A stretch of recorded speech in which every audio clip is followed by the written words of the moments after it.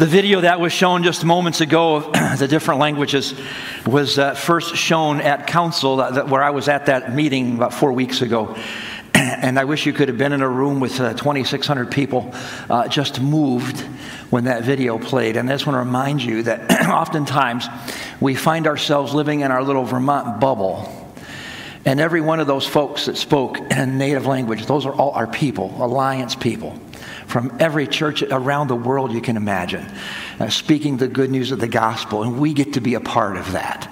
And as we're gathered here for this weekend of services around the world, those folks are gathering in multiple places, in multiple cities, in multiple countries, from major cities to little villages, proclaiming the good news of Jesus Christ in every tongue that you can imagine. And someday, we will stand in eternity, and you will see and you will stand with every tribe and every nation and every language and every one of those folks kneeling down before the throne of God. And we get to be a part of that gathering. That's the Christian and Missionary Alliance. I'm glad to say that we're a part of that. I'm Pastor Scott. Haven't been here for a couple of weeks, but I love being back, and I hate when I'm gone. And my thanks to Pastor Matt and to Pastor Jim for jumping in on fairly short notice to fill in and preaching. I was out of town. I got called out for a funeral. I miss being here. I lay in bed on Saturday night anxious to preach. I miss when I don't get to preach and be with you. I don't feel the same way in the morning when I wake up, but before I go to bed, when I'm laying in bed, then I feel that. Morning, it's like, got to get up and go to church. But at night, I'm pretty excited about it. I've had the opportunity in the past 2 weeks to do two funerals. One was just this past Thursday, where we had a service for two people at once, Pastor Joan and Joan Murphy, Pastor Joe and Joan Murphy. The Murphys were retired pastors. They served Grace Bible Church outside of Stowe for some 35 years. They then retired, came up here to live with their kids, the Sievers, Rachel and Bob Sievers, and they both passed away during COVID, so we had their service just this past Thursday.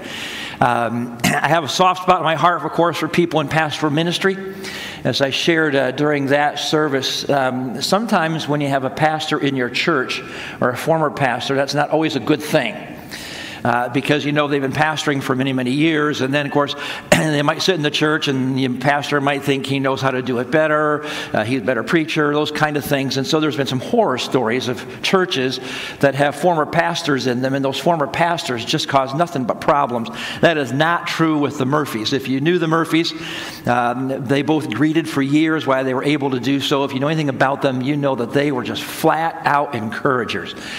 There's barely a Sunday that would go by that Pastor Joe would not come up to me with his Bible in hand and say, "Oh, I wish I could preach like you preached." And those kind of encouraging words. And if you know Pastor Joe, he was just this sweet, level, calm guy, saw good in everything. Pastor Joan, I probably should call her Pastor Joan. She had a little different personality. She was a little wired. When, pastoral ministry, I've shared this, like I said, during the funeral, as a pastor, sometimes it can be kind of tough. I was in college studying to be a pastor, and one of my professors said, just be ready, because when you get into church, you need to know that at any given moment, 20% of the people will either not agree with you, not want you, vote you out. 20%. So don't get locked in on those 20%. Remember, there's 80%. But it's real hard to not hear from the 20%. Well, the Murphys, as pastoral ministry, they'd been through all that as well. And whenever the Murphys would hear of somebody that was upset or somebody that might be upset with me, they would usually come to talk to me. And I have to be honest with you, in those moments, I didn't want to hear from Pastor Joe. He was way too calm and too nice. I wanted to hear from Joan, because she would walk up to me and she'd say, "Those people are crazy. Don't you listen to them." And I love when she would say, "You tell them they don't know how good." Then she'd start up, and I'd think, "Oh, just keep talking. Just keep talking. You're saying all the things I want to say." That was one service. And serving God for 35 years and loving Jesus. The second service, or actually the first one I was a part of, just under 2 weeks ago, was Diane's uncle. And when he died on a Sunday morning. During the service that Sunday morning here, they called immediately to see if I'd come out and do the funeral. So I said yes. Real quick story behind this. Diane's mom had 4 brothers, so five siblings. And I've talked to you about this before, but I'll just kind of remind you of this. And so in my family growing up as a kid, my mom and dad loved Jesus, and my grandma and grandpa did, but that was it, kind of a small group. When we'd be together for big family gatherings, we're the only ones that loved Jesus. And so there weren't many conversations about church or ministry or life. That wasn't the conversation in that setting. We were a pretty small group. My first Christmas on Diane's side of the family, and their name was Soderstrom. My first Christmas with the Soderstroms. I didn't quite know what to do with myself because I sat down with them. There were probably 50 people there. Every single person there loved Jesus. Every aunt, every uncle, grandparent, both sides of the family, and you could track their history of following Jesus back generations. I mean, generations of people who follow Jesus. And to sit in this room, I'm looking around, I'm not even sure where I'm at. Well, how do you conduct yourself? Now, I'm a believer, but I feel like I'm in the presence of the saints. And I got to tell you, that is so rare. That is so rare and unusual to have family trees generations deep. And even today, every aunt, every uncle, every grandchild, all followers of Jesus. I tell you those two stories for this key reason. Your faith in Jesus Christ and your walk with God makes a difference. It not only makes a difference in how you go through this life while you're living, it makes a difference when you die. Don't forget, the death rate is still at 100%, which means every one of us will have our turn. And I participated in 2 funeral services where everyone there could sit there and absolutely rejoice because their loved one loved Jesus. But also, your walk with God makes a difference in other people's lives. May I ask you this question as we begin this morning? Who will be in eternity because of you following Jesus and living out the mission?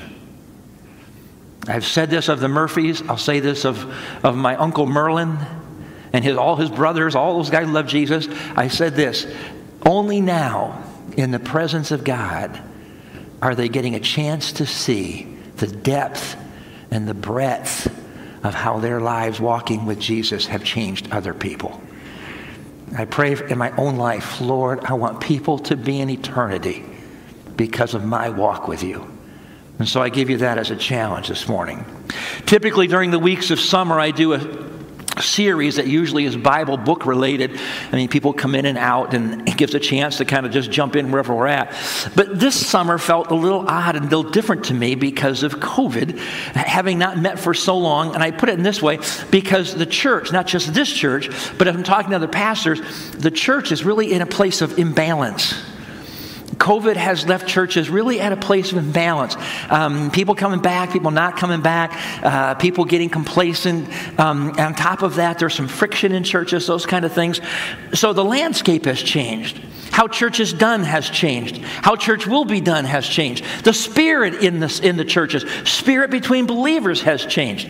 So 2 weeks ago, when I was out for the funeral, knowing I was going to be there, my wife's home church, by the way, 41 years ago, I preached my first sermon in her home church.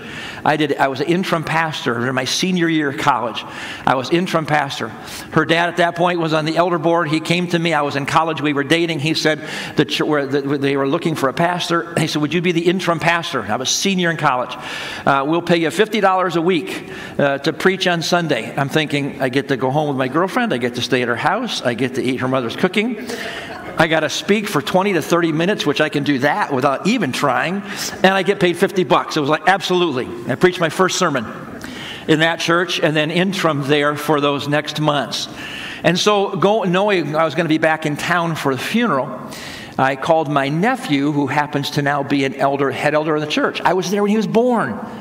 And again, I love that heritage piece. And so I knew that they're looking for a pastor right now. The guy had just left.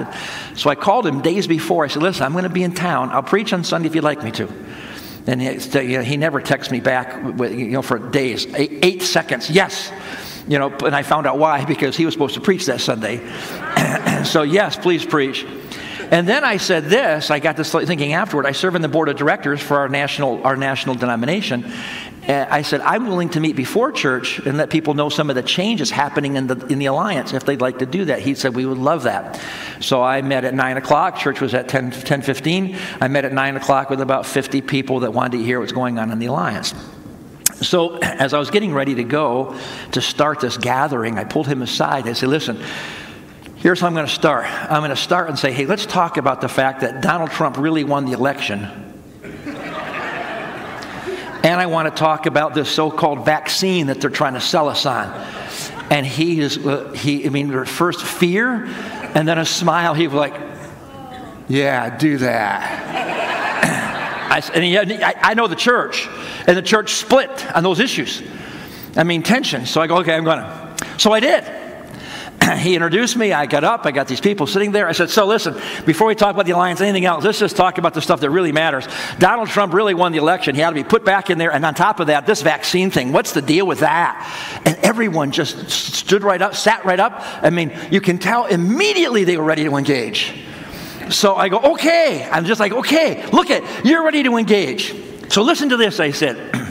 I had never dreamed 41 years ago when I was standing up here as my first time preaching and I was studying to be a pastor, I would have never dreamed that politics and a pandemic, actually the internet, that would be the way that Satan would divide God's church. I never dreamt that the internet would be the key means by Satan dividing the church. I didn't think a worldwide pandemic would be the means for Satan to attack the church. I said this, I said, you all rather talk about those things, find out who's on your side, and those kind of battles of who should be in or who shouldn't. You'd rather have those kind of dialogues than thinking about the fact that the world needs Jesus. And in fact, the person who lives beside you needs Jesus, and it really doesn't matter who they voted for. I said, heaven forbid that they would need Jesus and they voted against your guy. Heaven forbid that they would need Jesus and they either got the vaccine or didn't get the vaccine, depending on where you stand. And then I said this, I said, Lord, forgive us as a church for completely missing the mission of the church and getting wrapped up in all the stuff where we're supposed to look different. And I said, now I have your attention, let's talk about being on mission. Change the whole dialogue. You've never seen more attentive people. You've never seen more people more in favor of the mission of Jesus. Yeah! And I knew we struck a chord. Now, so I'm thinking, what do you preach to a church and to believers that are going through such unprecedented times in history? And again, you say politics is over, but it's not. The political election is not over. The tension is still there. The pandemic has created this another round of stuff. So what do you preach to a church and to believers who are in such confusing times? And then it hit me, well, you preach exactly what God said to the churches that were going through equally confusing and horrible times. And we have that in Scripture. So what I'm going to do for the next couple of weeks of summer is I want to look at the letters that God wrote to the churches in Revelation. In the book of Revelation, chapters 2 and 3. So here's our sermon, here's our series, if you will. What Jesus has to say to the church, actually to me. That's our series we're going to look at. And we're going to look at what he actually says to these 7 churches that we find letters written to them in Revelation chapter 2 and 3. And each of these churches are going through these unique moments that were totally in uncharted territory. And I couldn't help it when I looked at them and said, man, that's us. That's exactly where we are at. Now, before I jump into today's text and look at this first letter, let me remind you and kind of replay some thoughts for you. In 1986, the Nobel Peace Prize winner at that time said this: the opposite of love is not hate, it's indifference. The opposite of success is not failure, it's indifference. The opposite of life is not death, it's indifference. You see, indifference is living your life not totally committed to anything. That's indifference. If you're indifferent towards something, it means you have this thing that somehow you care somewhat about, but you live in a way that's totally uncommitted to it. That's indifference. It's kind of like sampling all the appetizers at a buffet or going to some very nice restaurant or some nice gathering and the appetizer plates come by. And it's kind of like this. Everything comes by and you sample every appetizer that comes by because they all look so good, and besides, you're hungry. You try some of this, you try some of that, you kind of enjoy them, but you're really gathering everything you can, and then you realize you're full. The main course hasn't even come yet, and you realize that now you don't even care about the main course because you filled yourself up on stuff that really doesn't matter, but it happened to taste good in the moment. Do you ever do that? You ever been so hungry? You're so hungry, you say, hey, let's get dinner ready. I'll help you get dinner ready. And you eat your way through preparation of dinner. You done that? I've done it all the time. And by the time you get done, you go, I think I'll have a bowl of cereal later because right now nothing sounds good because I've tasted everything as we've gone through this. That's the picture. You have so many other things that we taste in our lives that when it comes to the main course, we're indifferent. It's kind of like, That's the picture I want you to get. Indifference is one of the most effective tools of Satan for destroying Christians and destroying churches. Do you realize that? Do you realize that one of the most powerful things that Satan can do in the church is not bring in some kind of deep, dark sin? All he's got to do is bring in the feeling of indifference. And the church is neutralized. How does indifference slip into a Christian's life? You're cruising along in your faith, and all of a sudden you have this sense of dullness and apathy towards God or towards spiritual things. Well, how did that happen? You might find yourself at times saying, how did I get there? Years ago, I spoke to a young man who had just gone through some very, very bad choices. He made some bad mistakes, and the pressure was coming on him for those things. And he reached out and he ran to God. Right place to go, just so you know. And as we were walking through this, he kept talking to me along the way, and he'd say these kind of things. I hope this feeling never leaves me. I said, what feeling? I feel so close to God. I feel so close to Him. I'm reading His Word. I have quiet time every day. And you could tell there was a vibrancy in his faith. And he said, I hope this never leaves. Now, just always also say, what often happens in our lives, we do something really, really bad and be on the brink of trouble, face of death, if you will. And man, we grab hold of God.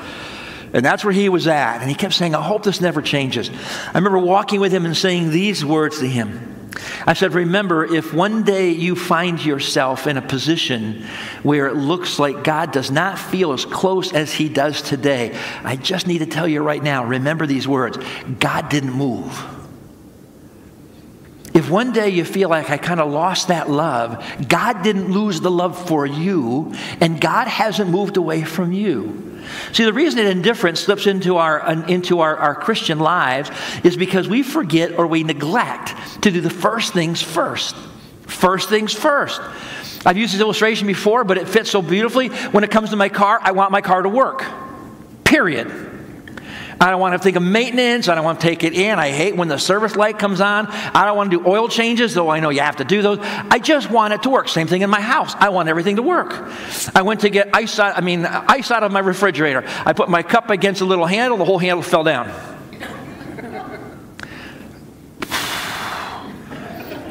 I don't want that to happen. I just want ice. I got to call the repair guy. He's got to make an appointment. He's got to come out. I can tell him what's wrong. That we got to come out. You know what he's going to do? He's going to walk in. He's going to go, oh, you have your handle broke. I'll have to order and come back. I don't want that. I just want everything to work, right? That's how we operate. We just want everything to work. I just want my Christian walk to work. I just want it to happen. I don't want to have to put anything into it. The problem with your walk with God and mine is that it does require that I put first things first. The church we're going to look at today in our series is the church from the town of Ephesus. Ephesus was an incredible city. I've happened to tour there in recent years. It's an incredible city. It was at that day an incredible city. It was one of the most strategic of cities. It was one of the most modern of cities. It even had sanitation. It had a major theater. Incredible place. Strong church in Ephesus. In fact, the church was so strong and so powerful that eventually it overturned the entire city for the cause of Christ. So a very strong church. Also a lot of pagan worship happening in Ephesus.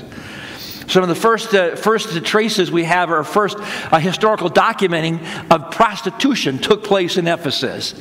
You can go tour it today and they'll still show you some of the etchings in the stone that marked houses of prostitution, all wrapped around the temple of the goddess Aramis.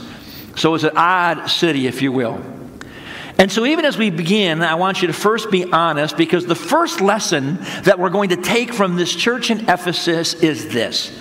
If you want to keep your life, your Christian walk alive and vibrant, you have to keep first things first.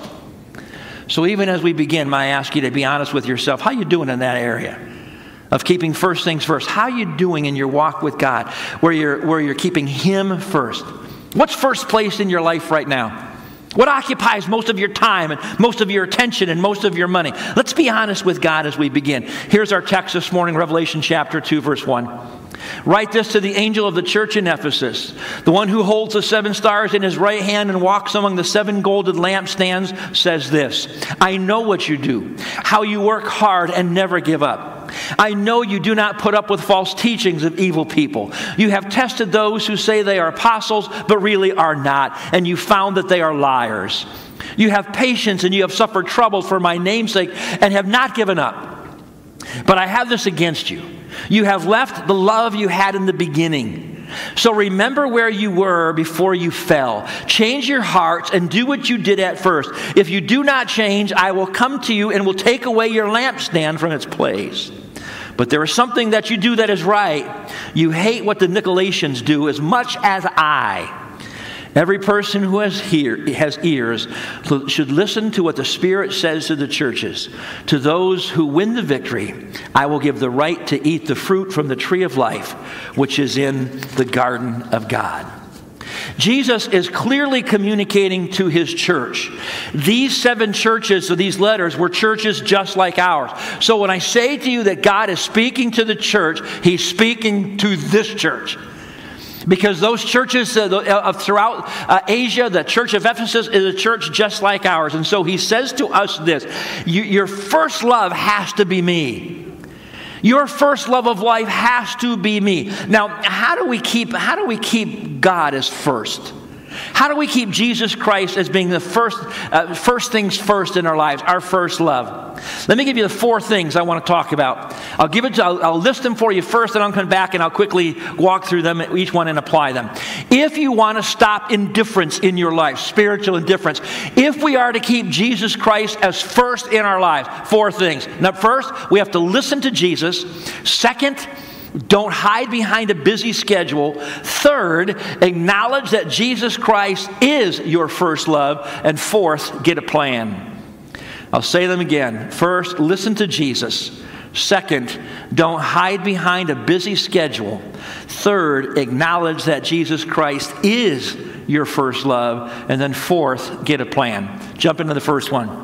First one, you have to start listening to Jesus. Friends, hear me very carefully. Jesus is still speaking to His people. He speaks to His people today as clearly as ever. The question is this: are we listening? Verse 1 says this: write this to the angel of the church in Ephesus, the one who holds the 7 stars in his right hand and walks among the 7 gold lampstands. What are the last 2 words? He says this. Says this. Jesus is the one speaking, not John. Jesus is speaking through the words of Scripture into our lives. He has a message for me. He has a message for you. A message that will change your life. A message that will change your outlook. Are you listening to Him? The first way we stop indifference is we have to cultivate in our lives a lifestyle of listening to what Jesus Christ has to say. Verse 1 through 3, again, this is the revelation of Jesus Christ, which God gave unto Him to show His servants. I should say Revelation 1, not 2, but Revelation 1, 1 through 3. Listen to what it says. This is the revelation of Jesus Christ, which God gave to Him to show His servants what must soon happen. And Jesus sent His angel to show it to His servant John, who has told everything he has seen. It is the word of God. It is the message from Jesus Christ. Catch this next verse. Blessed is the one who reads the words of God's message, and blessed are the people who hear this message and then do what is written in it. John says, listen, Jesus Christ is speaking. He gives the introduction and says, listen, I might be writing this down, but these are the words of Christ. And what John would say to us is this. Now listen carefully. There's a message that Jesus is going to give you. It is a message that will bless you. It's an important message. It's a message that brings with it happiness. It's a message that brings with it joy. It's a message that brings with it prosperity. But you have to listen to what he says, and then you have to act on it. Think about this. You go back in the Old Testament, and you look at all of the instances when God immediately blessed someone, and you ask yourself the question, what's the common denominator? You know what it is? It's obedience.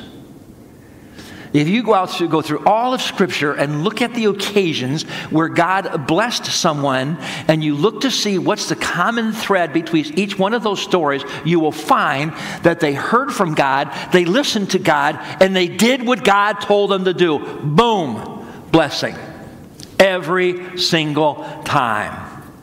Jeremiah chapter 7 verse 26 says this, but my people have not listened to me, or even tried to hear. They have been stubborn and sinful, even worse than their ancestors. You see, when we stop listening to God, we stay sinning, and we stay in our trouble. It all happens when we stop listening to Him. Now here's our problem. We have selective listening. Any of you struggle from selective listening? You ever have that problem? Let me rephrase it. Wives, any of your husbands have selective listening problems? You know, I told Diane, I had physical and stuff, went to the doctor, got my hearing checked. I came back and said, it's the strangest thing. Doctor was telling me that I don't hear a frequency. It happens to be the same frequency, Diane, that your voice is on. It's the strangest thing. I can't. Who would have thought that could have happened? And you know, sometimes the frequency works and sometimes it doesn't. It's just amazing how that works. The truth of it is, folks, every one of us have selective hearing problems when it comes to listening for God. Every one of us knows what it's like to hear Him and then to tune Him out. Every one of us knows what it's like to clearly have moments in our lives. Even right now, He's speaking to you. For some of you, you know right now areas of your life where you are not listening to His voice. Every one of us knows what it's like to hear it and kind of put that aside, not do it. Selective hearing. It's a problem. You want to know the answer to most of our life's issues? It's found in this passage. Matthew 17, verse 5. But even as He spoke, a bright cloud overshadowed them, and a voice from heaven said, this is my dearly beloved Son, who brings me great joy. What's the last word say? Listen to Him. You want to know the source of most of our problems? We refuse to listen to Him. If we can only get that right, our lives will be radically changed. We've got to learn to listen to Jesus as He speaks into our lives. Let me real quickly just give you a couple helpful things. Let me give you just a couple of things, I think 3 or 4 things that I have seen in my life that have to be present for me to hear the voice of Jesus. I'm just going to give you bullet statements. First one is this: I have to have quiet time. I have to have quiet time with God. A regular time to stop, to think, to listen, to pray, to worship. I got to be in His Word. I have to have that quiet time. When I don't have that, I immediately see my week change for the negative when I haven't had quiet time with God. Second thing you have to have in your life if you want to hear from Jesus, you have to have the voices of others. The combined voices of others. Oftentimes, I hear Jesus speak to me through the wise counsel of other godly people. I'm very careful to say combined, because I also know what I'm like. I will seek out someone who will agree with me on some issue where I could be absolutely wrong and think I've heard from God simply because they agree. And so I've learned that I have to have the combined voices of people who follow Jesus. And oftentimes I will hear someone say something into that moment, and I think, I just heard from God. The third area in my life where I've come to see that I hear Jesus best is through sermons or from teaching. I can't tell you how many times I'll use this on the opposite side, but it's a part of my life as well. I can't tell you how many times I've got done preaching a sermon on a Sunday morning, and one of you will walk up to me and say, "Oh, that was incredible what I just heard. You said this and this and this. This is God speaking directly at me." I'll go back and look at my notes. I'm going, "Man, I never said any of that. I wish I had, because it sounded really good the way she said it." And then I realize this, friends, the Holy Spirit, right, speaks to us through His filter. And if you're open to hearing from God, you will hear things that you're sure you just heard it clear as day. And you can look to the person sitting beside, "Did you hear that?" And they'll say, "I didn't hear anything." And then they'll say, "But I did hear this." And you'll go, "I didn't hear that." When we submit ourselves to God's teaching, we hear Him. And the last thing is this I've learned. Now, I can't quite explain this one, but I'll just say it, and I think you'll get it. I've learned that I tend to hear Jesus better the more that I obey Him. I can't explain that. But when He tells me to do something, and then I go and do it, it feels like there's this heightened sense of His presence, and I hear Him better. Obedience does that. I would challenge you right now, even before the end of the sermon, if you know there's something in your life where you know you are not living in obedience to Christ, go and do it. Obey right now. And you'll hear Him more clearly than you can ever dream. So the first step in defeating indifference is we have to learn to hear from Jesus. Listen to Him. The second way to break free is don't hide behind a busy life. Don't hide behind a busy life. Here's what it says in verse 2 through 3. Now, He says, "I know what you do. I know how hard you work and you never give up. I know that you don't put up with false teachings of evil people. You have tested those who said they're apostles but really are not, and you found them to be liars. You have patience and have suffered troubles for my name, and you have not given up." Now, I look at this and I say, man, these people are working hard. And in fact, I would make this observation. God acknowledges you've been doing this and this and this. He acknowledges that they've been working pretty hard, and they're pretty busy doing it. See, when you have a false teacher in your midst, the only way you get to whether they're false teachers or not, you got to put the time in to sit down with them and engage with them, and it's wearisome.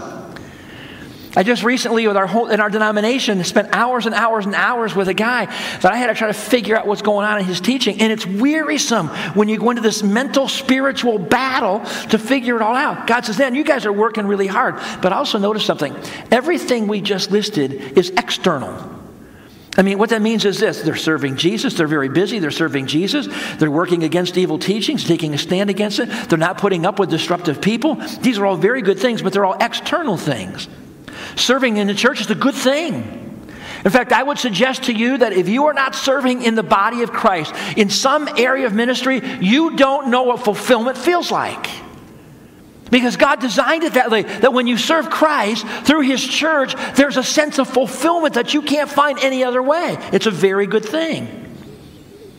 Shutting down evil teachings is a very good thing. Taking a stand against disruptive people in the church, very good thing. The people were really busy in the church. And if, like us, they're also busy with other things, right? It's not just the church. There's jobs and career, school-age kids, soccer games and hockey games and baseball games. There's golf to be played, hobbies to be done, houses to maintain, all that stuff. Very busy. Busyness is a killer of intimacy with Jesus. You see, friends, listen to this. God is the one person. God in our lives is the one thing in your life that you cannot afford to abandon. But He's also the one person or the one thing in your life that will not scream for attention. Think about that. The one part of your life that you cannot afford to abandon is your walk with God, and yet God is the one person in your life that will not scream at you for attention. Man, I got a house that screams at me every day, right? I mean, those bushes, they just keep growing. I want to tear them out, but that's more work because I got to replant them and I got to redo them. It's like, And all of those things, our families scream at us. Our jobs scream at us. God is the one who will not scream at you. And He's the one you dare not abandon. Eric Hoffer, now deceased American philosopher, said these words. He said, "The feeling of being hurried is not usually the result of living a full life and then having no time. It is, on the contrary, born of the unique fear that somehow we are wasting our lives. Now catch this next statement. When we do not do the one thing we ought to do, we have no time for anything else. We are the busiest people in the world. You say, what exactly does it mean? It means this, powerful. When we don't do the one thing that we're supposed to do, we will be busy doing everything else. What's the first thing? Our love of God. Folks, you can be too busy with all sorts of good things and still miss the first thing and the important thing. You want to break the indifference? Don't hide behind a busy schedule. For most of us, we would say, when things let up, then I'll really hone in on my walk with God. Third thing, if you want to break free from indifference, acknowledge it. If you want to break free, regularly acknowledge Jesus Christ is the first thing in my life. Even if he's not first, acknowledge he is. I mean, that's a starting place. And say, if you can't say he is first place, say, I want him to be first place. Acknowledge it. Jesus is my first love, verse 4. But I have this against you. You have left the love you had in the beginning. Now make sure you get this. They had all sorts of stuff they were doing which was right. Friends, I would suggest to you that most of the stuff in our lives, I'll take you out of the picture. Most of the stuff in my life that has me busy are all good things. Most of us here are not busy in sinful, dark areas. We're busy in all the good things of life. But that cannot be a substitute for the most important thing. I have to stop and acknowledge, man, I have lost my first love. Jesus is saying, listen, you got a whole bunch of good stuff there. I see it. But you're still missing the first thing. C.S. Lewis said this. Every Christian would agree that a man's spiritual health is exactly proportional to his love for God. If you lose your first love for Jesus, no amount of services that you do will save your spiritual health. Catch that? I think we all agree that the strength of our spiritual health is exactly proportional to my love for God. And all of the Christian service in the world will not keep you spiritually healthy if the heart is not there. One of the starting places for renewing your love for Christ is to regularly declare that, Jesus, you are my first love. Start your day. Today, Jesus, you will be my first things first. You'll be my first love. Probably one of the best pictures or illustrations of this idea of having a first love and the indifference that can crop in is in marriage. A counselor at a marriage weekend gave this story and said this example. A man came up to him and just says, now I'm getting a divorce. I no longer love my wife. The counselor said, let's talk for a couple moments. Did you fall in love with your wife the first time you saw her, like immediately? I love her. And the guy said, well, no, we dated for quite some time. And during that time, we fell in love. Counselor said this, isn't it interesting that it wasn't a moment in that you fell in love, and it wasn't a moment of time that made you fall out of love. He said this, it was over a period of time as a result of neglecting certain things and replacing them with other things that you actually grew out of that loving relationship with your wife. Just as you allowed yourself to grow into love for her, you allowed yourself to grow out of love for her. And then he said this, would you like to grow back into love with your wife? I can help you do that. You see, we make decisions to step into what we will love. It's a process. And friends, if you've lost your first love for Jesus, you've also allowed that to happen in the reverse. Let me give you the last one. If you want to stop indifference, then you have to make a plan. You've got to start by saying something has to change. Verse 5 says this, so remember where you were before you fell. Change your hearts and do what you did at first. If you do not change, I'll come to you and take away your lampstand from its place. Change your hearts and do what you did at first. I start there because oftentimes people always say, yeah, but that first love thing has to happen.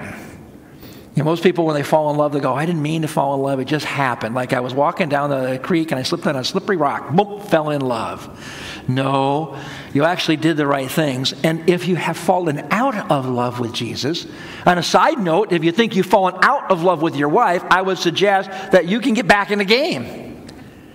Because Jesus wouldn't have said, change your hearts, if it was just up to this mystical thing that's supposed to happen. He says, you can control this. So you want to change your indifference, he says, make a change. And he starts by saying, first thing he says, remember. The starting place for change is, he says, remember what? Remember what it was like when you were first in love with Jesus. Remember what it was like when nothing else mattered but him. Can you remember the time when you realized how much that he loved you? Can you remember how it felt to first be loved and to be totally forgiven by Christ? Remember it. So when you remember when you were first in love, not only do you remember it, but you know what it helps you do? It helps you get back to it. Because it rekindles it and it restarts it. Years ago, actually 2018, my first date with Diane was 41 years ago in August of 2018. And I was scheduled to speak at a church in Minnesota. I had gotten the dates fixed so that I could be there at a certain time, because our first date, we'd met each other on a Thursday. Our first date was Saturday. We went to the Minnesota State Fair. Huge fair. And so I had planned to go back and preach on that weekend so that we could take her to the Minnesota State Fair. And she didn't know it. She didn't know at first we were going to go there. She was going to go with me. I was going to speak, but I had set the date. We were going to go to the State Fair. It's a huge thing. We were there all day and didn't see all of it. So it's a big fair. I had actually arranged for a couple of our kids to be there and surprise her. But the big moment came, and I remember the date. I remember that first date well. I remember taking her down to the Midway. Again, first date, 2 days we've known each other. We're in this Midway packed full of shoulder to shoulder. And so I said, well, you better give me your hand so I don't lose you in here. Oh, yeah, it worked. It worked. Give me your hand. Okay. I never let go of that hand. One of the best parts, we got a rental car at the airport, and we're driving to the hotel. And by now, I told her what we're going to do. I said, hey, we should listen to some music. And I already plugged my phone in, and I already played a playlist of all of the hit songs of August 1978. And I said, we should play some music. And so it looked like I was turning the car radio on. Actually, it was my phone playing all of the songs that we, quote unquote, fell in love under in 1978. And man, with a smile, she goes, hey, wait a minute. And I said, yeah, these are our songs. You see, when you remember things, something happens. One, it takes you back there and you can grab hold of it. But when you go back and grab hold of it, you can then move back towards it. Now, I'm not talking about going back and reliving the past. I'm talking about remembering the past so that you can go forward and live in the future in an exciting way with Jesus. Remembering works in your walk with God, but he also adds this in here. Also, there's the word repent.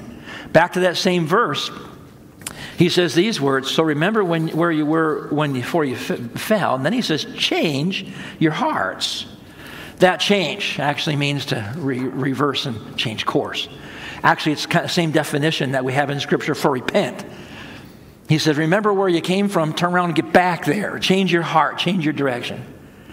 You picture this. Jesus, I've lost you as my first love. I'm sorry. I'm going to change this. I'm going back to you. See, a lot of people think that just feeling bad is enough. A lot of people that just think that their good intention, yeah, not my first love, and I really do mean to get back to him, that's enough of it. It's not enough. Jesus says, change your behavior. Back to your first love. And then he ends with these two things in verse 6. He says, but there is something you do that is right. You hate what the Nicolaitans do as much as I. Let me give you a quick story of who these people are. So the church in Ephesus is a very strong church, a very powerful church. But I said that there was this big temple in town to the goddess Artemis, also known as the goddess of Diana in Roman history. This was the goddess of fertility. What they have done is with this worshiping of this goddess, every kind of immoral behavior was allowed to happen under the worship of the goddess Diana. The Nicolaitans were a group of people who said this: it's okay to combine Christianity with this kind of worship. They were a group of people that said, yeah, we really love Jesus and immoral behavior is okay. And see, the people in Ephesus, the church there said, absolutely not. It's not okay. So God puts this in there because he wants to say to them, listen, I know your hearts are right. I know you want to do the right thing. So follow your heart back to me. Then the final words he says is this: and every person who has ears should listen to what the Spirit says to the churches. To those who win the victory, I will give the right to eat the fruit of the tree of life, which is in the garden of God. He says, if you have ears, you better listen to what the Spirit of God is telling you. So here's the ending question. So what did the Spirit of God telling you? Because you see, when they read this letter back then, they would have clearly known exactly what the writer was talking about. But make no mistake, so do you. I know. When I say, Lord, what are you trying to tell me? I can tell you right now, I can look at the areas in my life where I've lost my first love. I see the areas where I'm out of obedience with Jesus. If you ask him, he'll show you. So the question as we end then is this: what's the Spirit of God telling you? Is Jesus Christ first in your life? Does he have the first place? Or has indifference slipped in? Have you learned to listen to him? Are you willing to obey him? What needs to change? What do you need to remember? And then based on what you're remembering, what do you need to go back to? And what has to change in your heart? If you have ears, you can hear this. You should be listening because your life's at stake. So lesson number 1 from our first church: first things first. And he's first. Stand, let's pray. Father, I thank you for your truth. I couldn't help but studying my notes this week and being convicted of multiple areas where I have set you aside. I've become indifferent. And yet I don't feel indifference all that badly because I don't mean for it to happen, and I still want to believe. I still want to do the right things. And yet indifference leaves me paralyzed. May you be first in our lives. All for Jesus. Amen. God bless you.